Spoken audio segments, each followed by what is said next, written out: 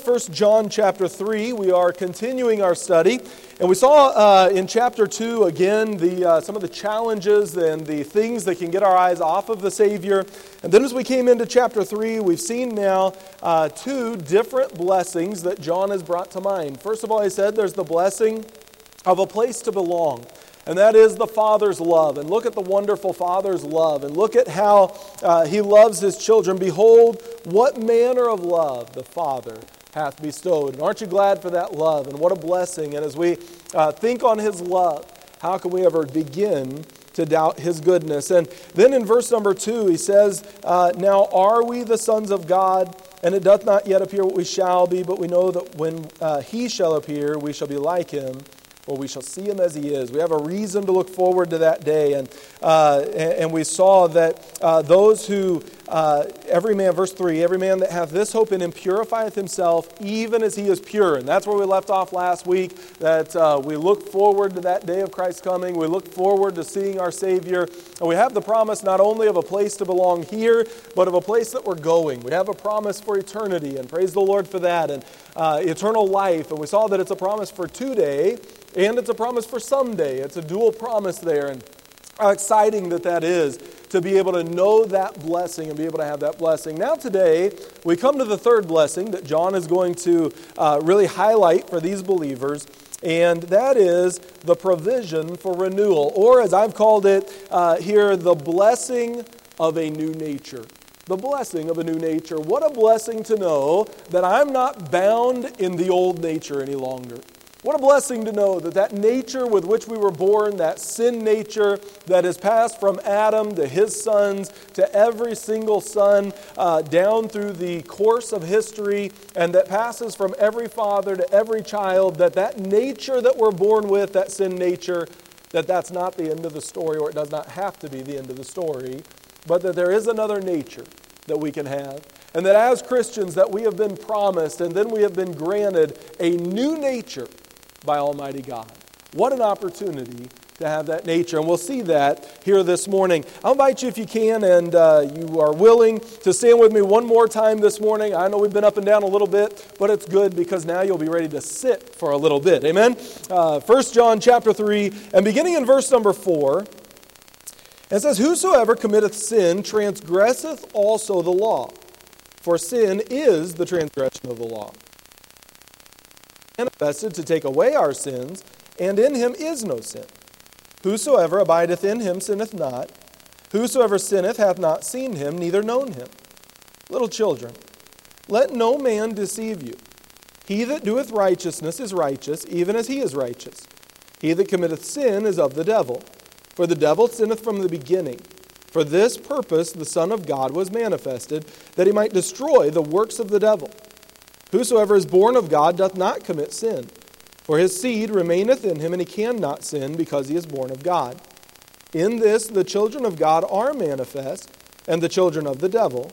Whosoever doeth not righteousness is not of God, neither he that loveth not his brother. Father, I pray that you would help us as we study today. I pray that you would give the words that need to be said, the thoughts that need to be there, and then, Lord, help them to be communicated clearly enough that you're able to take those and apply them to each heart and work in them in a mighty way. Lord, we love you. We thank you for it. We thank you in advance for how you'll use the message today. Lord, help us as we go throughout our week, throughout our lives, that we would operate by this new nature which you have promised and which you have given to everyone who knows you as Savior. In Jesus' name I pray. Amen. Thank you. You may be seated. These verses are probably among some of the most misunderstood verses in all of the Bible, and because of that, they are probably among the most misused verses in the Scripture. And yet, when we understand this passage as the New Testament readers would have understood it, and when we understand the passage really as it is given and as it is written, we find that it is a powerful statement that is being made here by the apostle. We find that it's really not something that needs to be of great confusion, but rather it really reveals and explains much of the Christian life. As we've seen the different blessings that are highlighted so far in chapter 3, we've seen that the Christian life is to be an exciting life, a joyful life, that there's a reason to keep pressing on and pressing forward. And I'm glad we didn't end at chapter 2 and say, yes, we're in the family of God, we're children of God, but look at all these things that have a tendency to distract us. But rather we can say, yes, there are those. Some are without and some are within. But the reality is there's a whole lot of blessings that make it worth pressing on in our relationship with God, that make it worth it in the middle of 2020 as we look at a culture that is shifting and things that are changing and often confusing to many, as we look at all of the polarization that is going on within our society, as we look at all of the adjustments that were being made all the time. And maybe you say, this year just seems like a bad year. It seems like a useless year. What's the point of a year like 2020? And we saw in Sunday school it's a time to give thanks. Amen? But the reality is, in the midst of a year like this, what is it that drives us to keep pressing forward and keep walking in a deeper and deeper relationship with our Savior? And I believe really that it's a right and a perfect timing. Certainly wasn't where I would have anticipated coming for this, but really a right timing. God has brought us here to 1 John chapter 3 because it really reveals to us, here's all these blessings, so keep pressing on. Don't get weary. Don't get discouraged. Don't get down, out, and depressed and think it's not worth it. It is worth it. There are blessings, and it really doesn't matter if it's a difficult year. It's worth pressing on for the cause of Christ. Don't quit, but keep on keeping on. And that's what John's telling to these believers, and ultimately, by way of application, what he's telling us then for this time in our lives. I wonder this morning, first of all, have you received the new nature? Do you know that you've been born into the family of God? Has there been a moment in your life that you can go to and say, at that moment, in that moment of decision, I chose to trust Jesus as my Savior? And if so, then the Bible says at that moment is when you receive the new nature that is given by the power of the Holy Spirit of God. If you've never had that moment, a time where you made that decision based on the Word of God and the understanding of the Word of God, the Bible says, faith cometh by hearing, and hearing by the Word of God. And so it's not just a decision that I would like to know God or a decision I would like to know something about Him, but a decision on the Word of God to trust Christ as your Savior, as the Bible says. But if you've made that decision, then you can know this morning you have that new nature. Have you ever known you have it and wondered where it is? Have you ever known, I know I have a new nature, but it just doesn't seem like I'm operating there on that level very well. It just seems like there's a lot that's going on in life, and I'm struggling in these areas, and it doesn't seem like some of the things that are supposed to be so exciting about the Christian life really are right now. And sometimes it's just that we're just dry. I think we kind of understand. If you've been saved very long, you understand the idea of that. We're just spiritually dry, and we need to get going again. We need the Lord to work again. Sometimes it's that we're carnal, and we've gotten away from God in some areas, and there's no longer that same joy and that same excitement that there ought to be. And we get to the place where we have the new nature, but we're not really operating in it. So I ask you this morning, number one, do you have it? Number two, are you living consistent with that new nature? Are you living consistent with who you are in Christ rather than who you were before Christ? The Bible tells us, Paul said to the Corinthian church, such were some of you. There's a way we used to be before we were saved, and it ought to be different now that we are saved, if you're saved this morning. And so the reality is we need to be living consistent with that which has been given by God, that new nature. I want to examine this morning 4 truths of the passage which John is trying to make clear to these believers so they understand how to live in light of the new nature that we've been given. First of all, he's going to point out to them in verse number 4, the presentation of sin. What is sin? And he's going to define it. He says, whosoever committeth sin transgresseth also the law. We think, first of all, we've heard a lot in recent days about the infectious rate of a virus. And I thought about that as I was thinking through this message and this that John is laying out to these believers. And of course, we know the infectious rate of sin. The infectious rate of sin is 100%. The reality is we are all sinners by nature. We were born that way. We are also all sinners by choice. We have chosen to sin within our lives and chosen to follow that old nature and that sin nature. And so sin's infectious rate, the Bible tells us all have sinned and come short of the glory of God. And that's why no one can come into heaven apart from knowing Jesus as their Savior. He said, I am the way, the truth, and the life. No man cometh to the Father but by me. There's only one way, and that's the reason, because everybody's been infected by the virus of sin. Everyone's been affected by the reality of sin in their life. Sin's infectious rate is 100%. But then we see, really in this passage, sin's insidious reality. The reality of what sin really is pointed out to us here. He says, whosoever committeth sin, now notice the word transgresseth, also the law. That word transgresseth, it literally means lawlessness. A teacher was standing in her class and she asked the students, she said, does anybody know what sin is? One little boy raised his hand and she called on him and he said, teacher, I think sin is anything that you like to do. Sometimes it feels that way, doesn't it? I mean, and there's an element of that that's true. What we like to do in that old nature is pretty much all sin. And there is a draw toward that which is wrong, that which is sinful. Sin is really just that lawless attitude, that lawless idea. Sin is a lack of subjection. Lawlessness here would be the idea, sin is an insubjection to God, which causes me to take my own way. And so sin is not only, when it says the transgression of the law, it's not only, and these New Testament believers would have understood this, the giving of laws that have then been broken. Now certainly that is there. But the Bible tells us there was sin even before the law.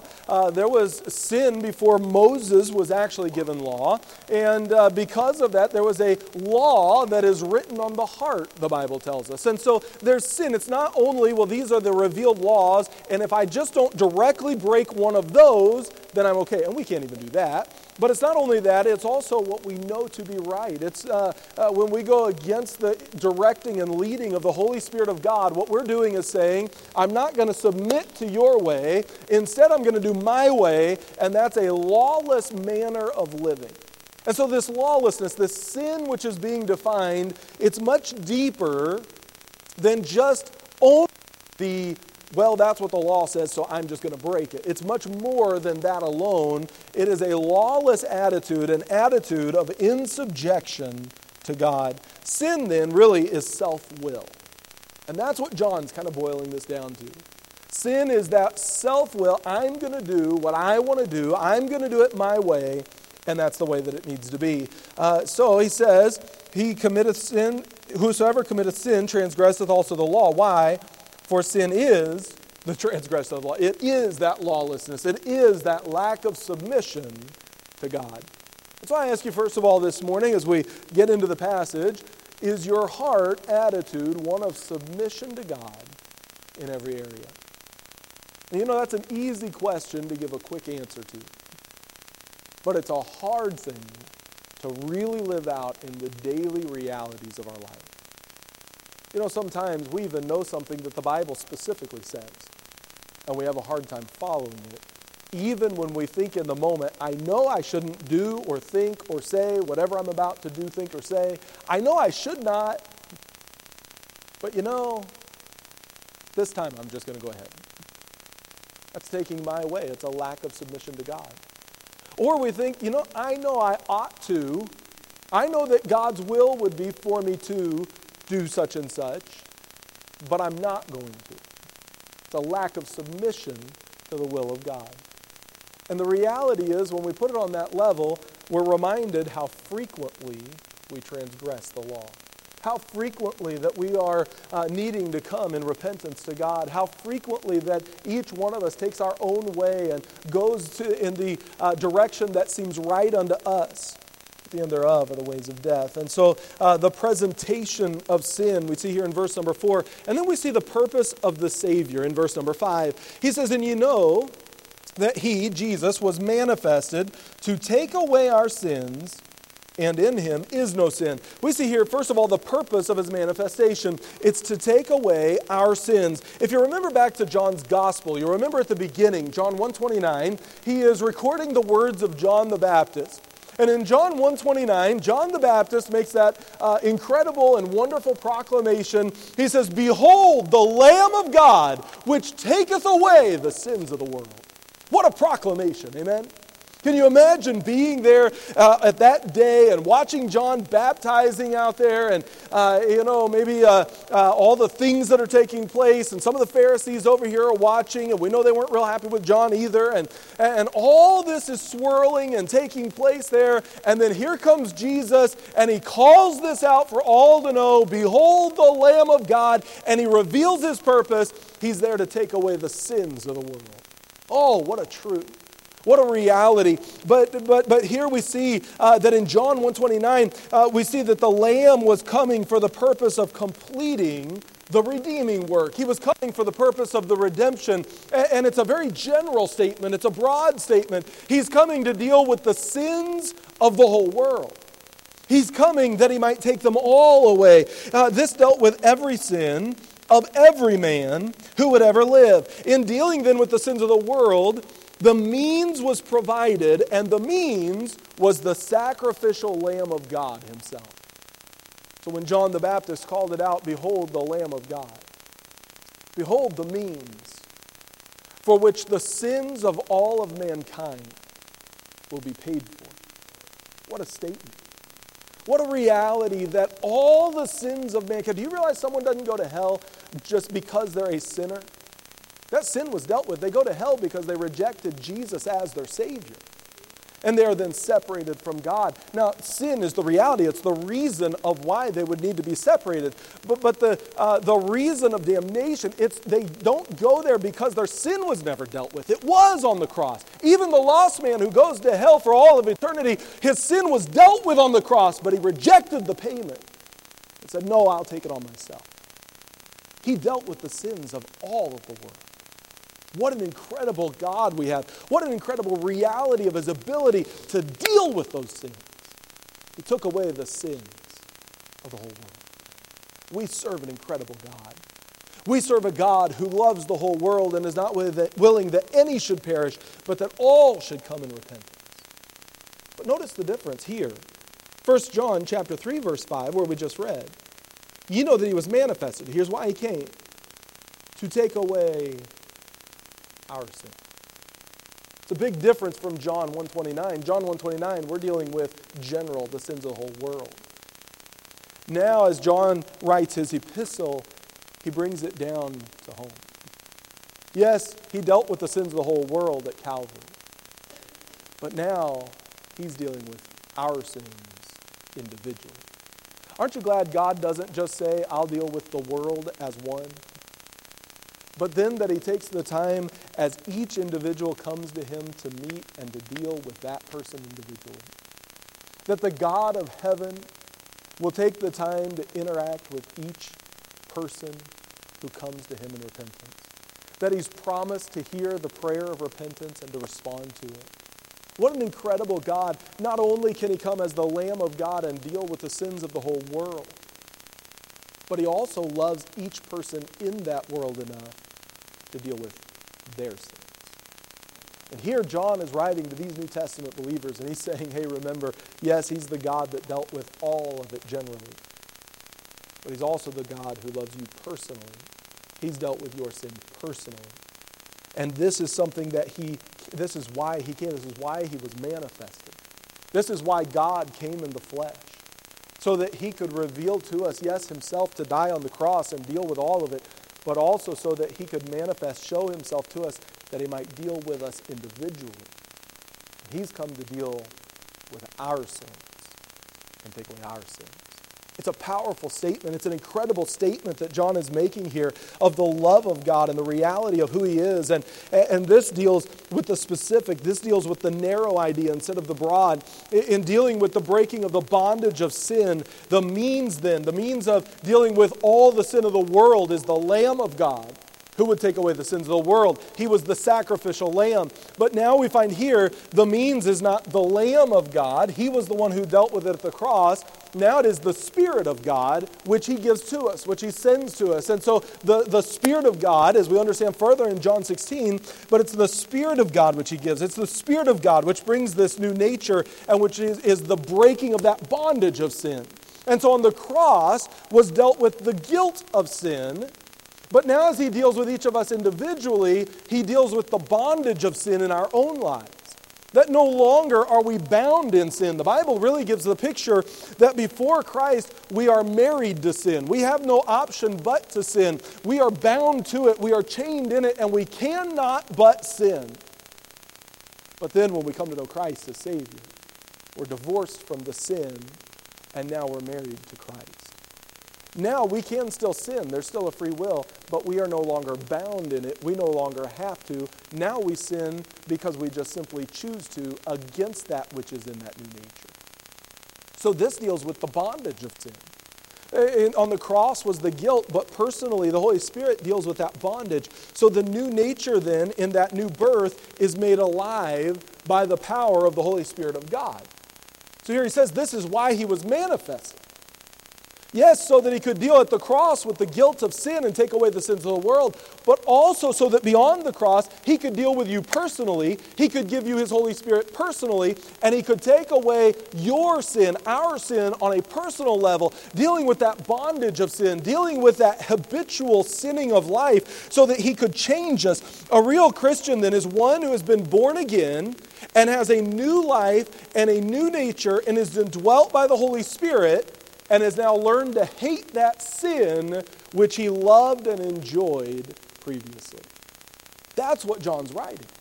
He came and he lived and he died and he rose again, and now he's speaking with us and he's working with us by the power of his Spirit, even though he's seated at the right hand of the Father, and he is dealing with that bondage of sin. And you can be set free from it. And he gives you a new nature that's made alive in the new birth. And when that new nature comes to life, you're not the same anymore. And when that new nature comes to life, you now hate that which you used to love, and you now love that which you used to hate. Everything changes when the new nature comes to life. And so John is setting the stage really for these next verses that he's about to launch into. And he gives us here the purpose of his manifestation, the purpose of the Savior, and then the purity of his person at the end of the verse. He says verse 5, and in him is no sin. And it's just another reminder. When he came as the Lamb of God to take away the sin of the world, there was no sin in him. And today, as he's seated at the right hand of the Father, there's still no sin in him. And over and over and over and over in the Scripture, we read this reality of the holiness of our God, in whom there is no sin, and that we're to live like him. And so he has already told us, if we were to back up to verse number 3 from last week, every man that hath this hope in him purifieth himself, remember, even as he is pure. Now he reveals to us in him there is no sin. Or reminds, really, not reveals, he reminds us in him there is no sin. We are to strive to live that life of purity. And so we see here this morning, first of all, the presentation of sin. He defines it. Secondly, the purpose of the Savior. He has come that he might deal not just with sin generally in the whole world, but specifically in our lives. Not just that he can remove the guilt of sin for eternity, but that he can remove the power, the bondage of sin today.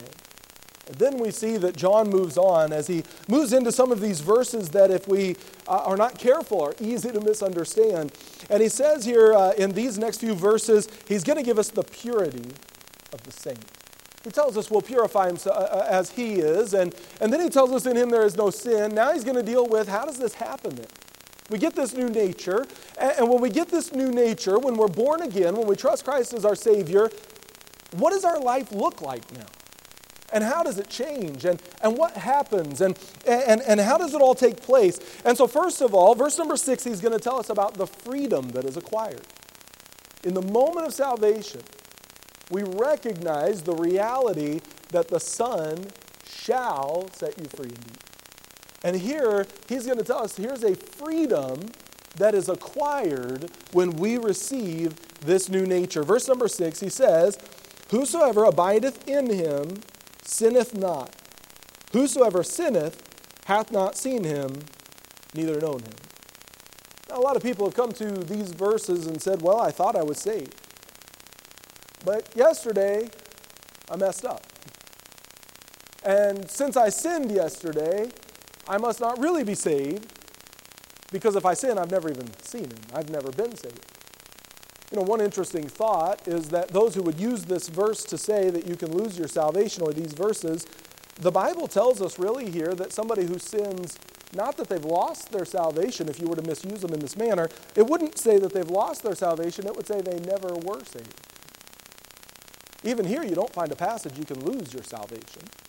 You can lose maybe that you were tricked into thinking you had salvation, but you can't lose salvation. Aren't you glad that the Bible is not saying we can lose our salvation?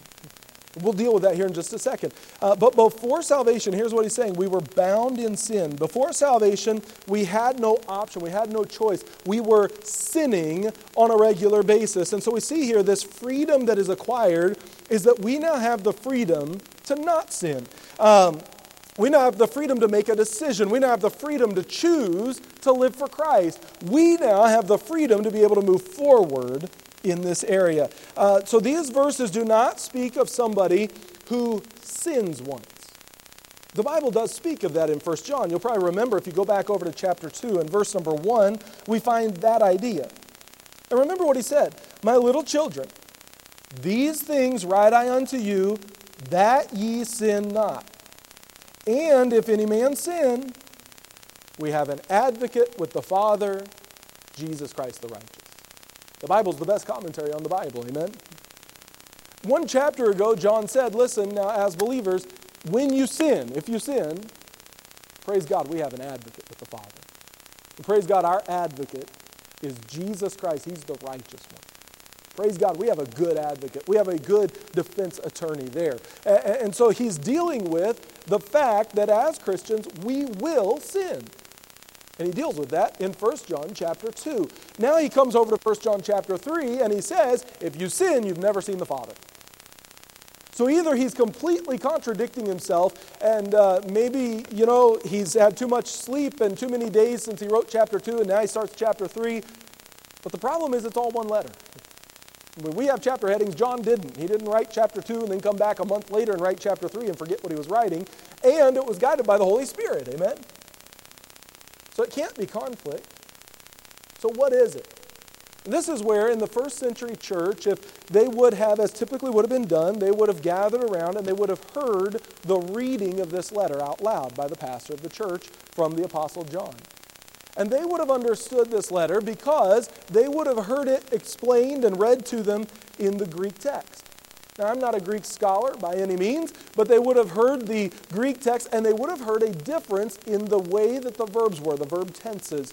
In chapter 2 and verse number 1, we find that the word sin is in the aorist tense, which simply means this: it is a specific action at a specific point in time. So if there is a point in time where a person makes a wrong decision and they choose to sin, then they can come and get right with God because they have an advocate with the Father.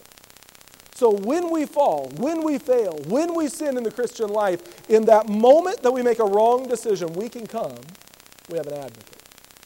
Then as we come over to chapter 3 and verses 6 and some of these verses here, we find that in verse number 6 specifically, this word sinneth is in the present continuous tense, which refers to an action that is being carried on a regular basis. It would be like our idea or word of habit. So we might read this in the English, if we were to understand it, the wording of what it's saying. Whosoever abideth in him sinneth habitually not. In other words, their life is not characterized by a habit of sinful living. Rather, their life is characterized by a habit of righteous living. They have a love of righteousness, a love of right things. They want to please God in their life. Now let me also say, the Bible deals in Hebrews chapter 12 with the fact that we do have weights and sins which so easily beset us. And all of us have some things that can weigh us down, that are not necessarily sin, but they can stop us from being productive in the Christian life and lead into sin. We also all have some sins that we are especially tempted by and are especially easy for us to fall into. And sometimes we call those habitual sins. And it might be something where you say, Pastor, I've been to the altar about that. I've gotten it right with God. Every revival meeting, it seems like I get it right again. Does it mean when I come to 1 John chapter 3, verse number 6, I'm not saved and I've never been saved if I have some sin in my life that I'm really struggling with? That's not what it means. What it means is this. When we are just habitually going and living as we did before we were saved, we are happy in sin, we have no desire for any righteousness, we are just habitual, our life is just characterized by sinful living. In other words, if there's never been any change at all, then we have to come back and examine and say, wait a minute, I may not have ever been saved at all. Because when there's a new nature, there's a change. I've seen it even in children, and you probably have too. There can be a change. I used to hear some of these types of passages preached and maybe at camp or something like that, and I would think, and I would hear this idea of there has to be this big change, and I was saved when I was 5. And I don't know, maybe my parents saw a change, but I don't remember a major change of life. I mean, it wasn't like I was robbing banks, killing people, and drinking alcohol, and all of a sudden I said, no more of that, I'm stopping. I mean, at 5, I grew up in church. I don't really know what the big change was. But I do know this, I was saved from where I would have been. There's a big change from where I would have gone and been. And maybe you're here this morning, and I say that to say this, and you're a young person or somebody who's been saved a long time, saved at a young age, and you say, all right, we come to a passage like that. What if I don't recognize, because I was a young person, a major change of life? Okay, is there a change in desire from desiring that which is sinful? That would be an element there, an element of being able to look at that and understand that from a younger perspective or being saved at a younger time. But here's the other reality. Sometimes somebody will get saved when they're a little older. They'll get saved when they're 20 and 25 and never really known anything of the things of God, and it's really just that which is the desires of their own heart that they've been living for. And you know what I've found? There's always, when there's true salvation, true repentance, a major change of life. It doesn't mean they were doing really bad things and they stopped doing them. It means their desire changed completely from that which gratifies me and makes me happy to that which pleases and glorifies the Father.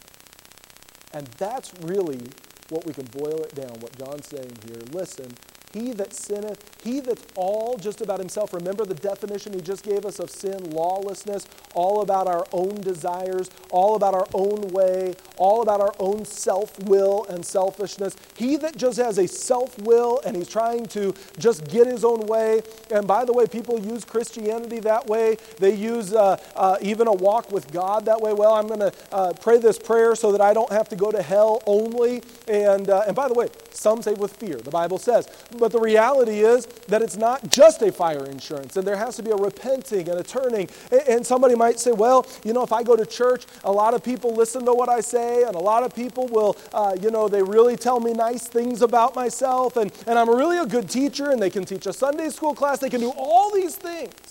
And we know some will, because Jesus said there's going to be a day where he's going to say, depart from me, you workers of iniquity, I never knew you. And they're going to say, but Lord, we prophesied in your name. Hey, we preached, we taught Sunday school classes, we did these things. But if they never truly repented, if it was really about, I'm going to teach that class because it makes me feel good. I understand there's a little bit of a line here. You got to understand, we're trying to define what he's saying.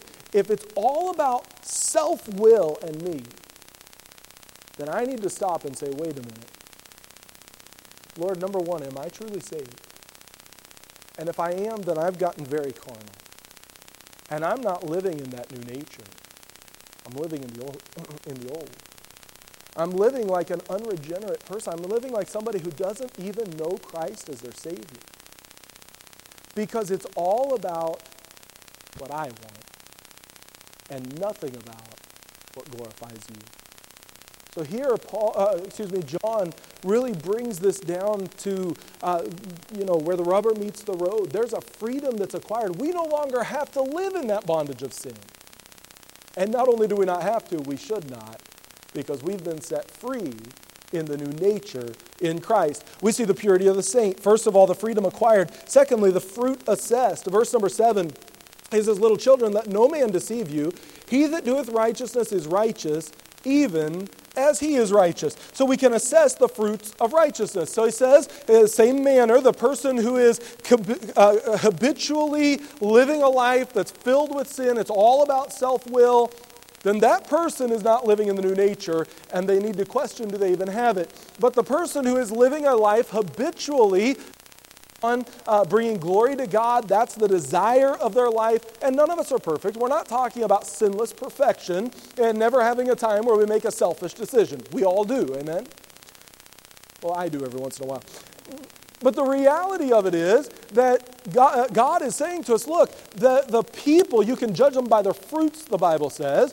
Look, there's going to be a desire for righteousness. There's going to be a desire for right things. When you're saved and that change comes and you're living surrendered to the Holy Spirit of God and you're living in this new nature, now your desires change. By the way, He gives us the desires of our heart, the Bible says. And so He's the one who places the desires there for the believer. And when we're walking in Christ and we're walking right with the Holy Spirit of God and He has control of our life, that desire to please God only grows. And so there's a desire to please Him. There's a habitual element of our life that is characterized by trying to live a life pleasing to Him. That's the desire of our heart. And so he says, look, if there's no desire to please God and it's only to do whatever makes you happy, you better question this thing. You better make sure you have the new nature. And if you have a great desire to serve God and to bring glory to Him, and it's not about what makes you happy, then that's something you can look at and you can say, that gives confidence that I can see the markers of the Holy Spirit of God in that new nature in my life. By the way, that's a good thing. Have you ever been around somebody that can't figure out if they're saved and they're just always nervous about maybe they've lost it or they didn't say a prayer right or they didn't?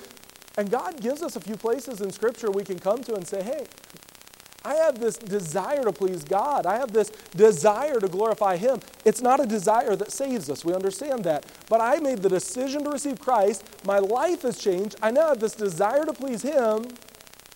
I can look at this and say that I can have confidence that I can be controlled by and walking in the Holy Spirit. That means I'm saved because I've been given this new nature. And so there are some markers along the way that we can look at. This word, doeth, in verse 7 is in that same present continuous tense. It's the same idea. It's a life that is habitually lived in this kind of a manner. So the fruit can be assessed. And then we see verse number 9. If you skip down to there, it says, whosoever is born of God doth not commit sin, for his seed remaineth in him, and he cannot sin because he is born of God. Here we see fruit that is abounding. If we were to read it maybe this way would help. Whosoever is born of God doth not commit sin, does not practice sin. So again, it's this habitual nature. For his seed remaineth in him, that's the Holy Spirit, and he cannot sin, or it would literally be cannot be sinning. That continual nature again, because he is born of God. So justification is a forensic act by God by which we are declared free of guilt. That's what justification is. But regeneration, what John's dealing with here, is the imparting of the new nature in the power of the Holy Spirit of God, which changes our very desires, our very attractions. It just changes everything about the person because we're no longer who we were. That's who we used to be. But now that we know Christ as Savior and we've been given a new nature, we are made new. Literally, the Bible tells us we're regenerated, regened. We are made into a whole new person because that new nature is made alive inside of us. What a joy. What a thrill. He tells us here then that there ought to be fruit that's abounding. How does that happen? It happens as we deal with the sin in our life. As we deal with not being sinning on a regular basis habitually. I don't know much about gardening. I don't know much about fruit trees. But I did read something this week. So if it's wrong and you know a lot about fruit trees, just figure that the book is wrong. Amen? But they tell me in the book, the thing I read, it says that in California some years ago, they went from one kind of an orange to another kind of an orange that they wanted to grow. And I don't even remember the names of them, but I'm guessing with any fruit tree, it's basically the same, that you can adjust. And so what they did was they took, a farmer would take, maybe he had 40 acres of oranges out there. And they said he would take 20 of those acres, and they would basically pull the trees. They would just cut all the branches, and they would destroy them, and they would just cut everything that bore any fruit. Then they would cut into the bark, and they would implant some shoots that were from that new kind of an orange that they wanted to grow. And you know as well as I that that's called grafting. They grafted in a different kind of tree into those trees that were already established and already growing. But they would only use 20 acres because they wanted to have some crop in the meantime from that old kind of orange. And so then they'd give it time, and those 20 acres would begin to grow, and they'd begin to blossom. And before long, because that which had been grafted in was now that which was bearing fruit, they would begin to bear this new kind of orange. And over here on their other 20 acres, they'd still be growing the old oranges. So when the new oranges got to the place where they were producing well, as they needed to be, then they would do the same thing to the other half of their vineyard and or their farm, and they would do that so that they could be growing all 40 acres of the kind of oranges that were bigger, better, and what they wanted to grow. They say that if you go out and you were to walk around with a farmer and you said, but don't they ever grow the old kind of orange? He would tell you, no, they never grow the old kind of orange because the new kind has been grafted in. That's all they'll produce. And they say if you were to walk around, you would find some places where down on the trunk of that tree, a new shoot has begun to grow.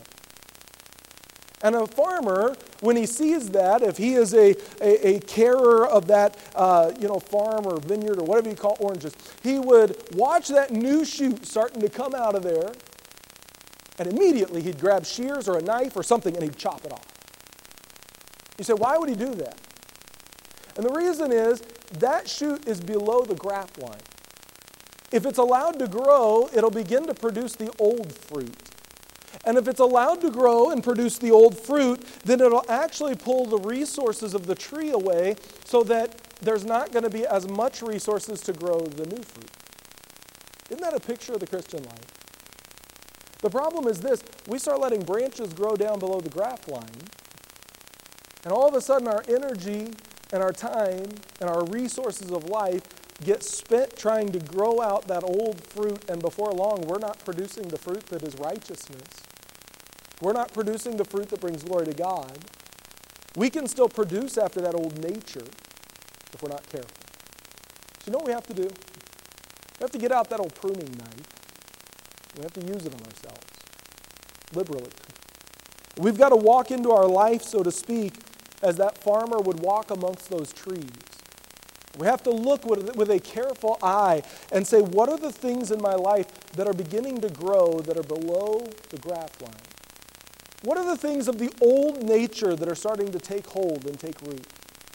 Because you know, when they're just a little twig, it's easy to just walk over with a knife or a pair of shears and there it is. It's done. No big deal. It hurts maybe a little bit in our life because we have to do some surgery. We've got to cut it off, and it hurts for a moment, but it's not really a big deal. But you know, you let that thing become a branch for a couple of years. Now you got to go get the chainsaw out. Now it's hard to cut off. And now you've been growing the wrong kind of fruit for a while. You know what John's saying to these believers? You have a new nature, and because of that, you can produce a whole new kind of fruit. And God's designed it that way. And it is fruit that will be abounding. And you know, that tree doesn't grow that fruit by effort. It grows the fruit just by the resources that are given in life. And we understand, back to the picture of the vine, we're just the branches. He's the vine that we're plugged into, we're grafted into. So it's not our effort that produces all this fruit. It is our effort that produces the fruit below the graft line. And here's what really saying to us, look, how much fruit you can produce. It's going to require you to be a Christian who's not living in habitual sin, characterized by sin. You're going to have to come to those parts of your life that are that old nature, and you're going to have to chop them off. You're going to have to watch the base of your life the old things that want to creep in. And you're going to have to keep an eye on them so you can get them cut off quickly while they're still small, while they're still removable.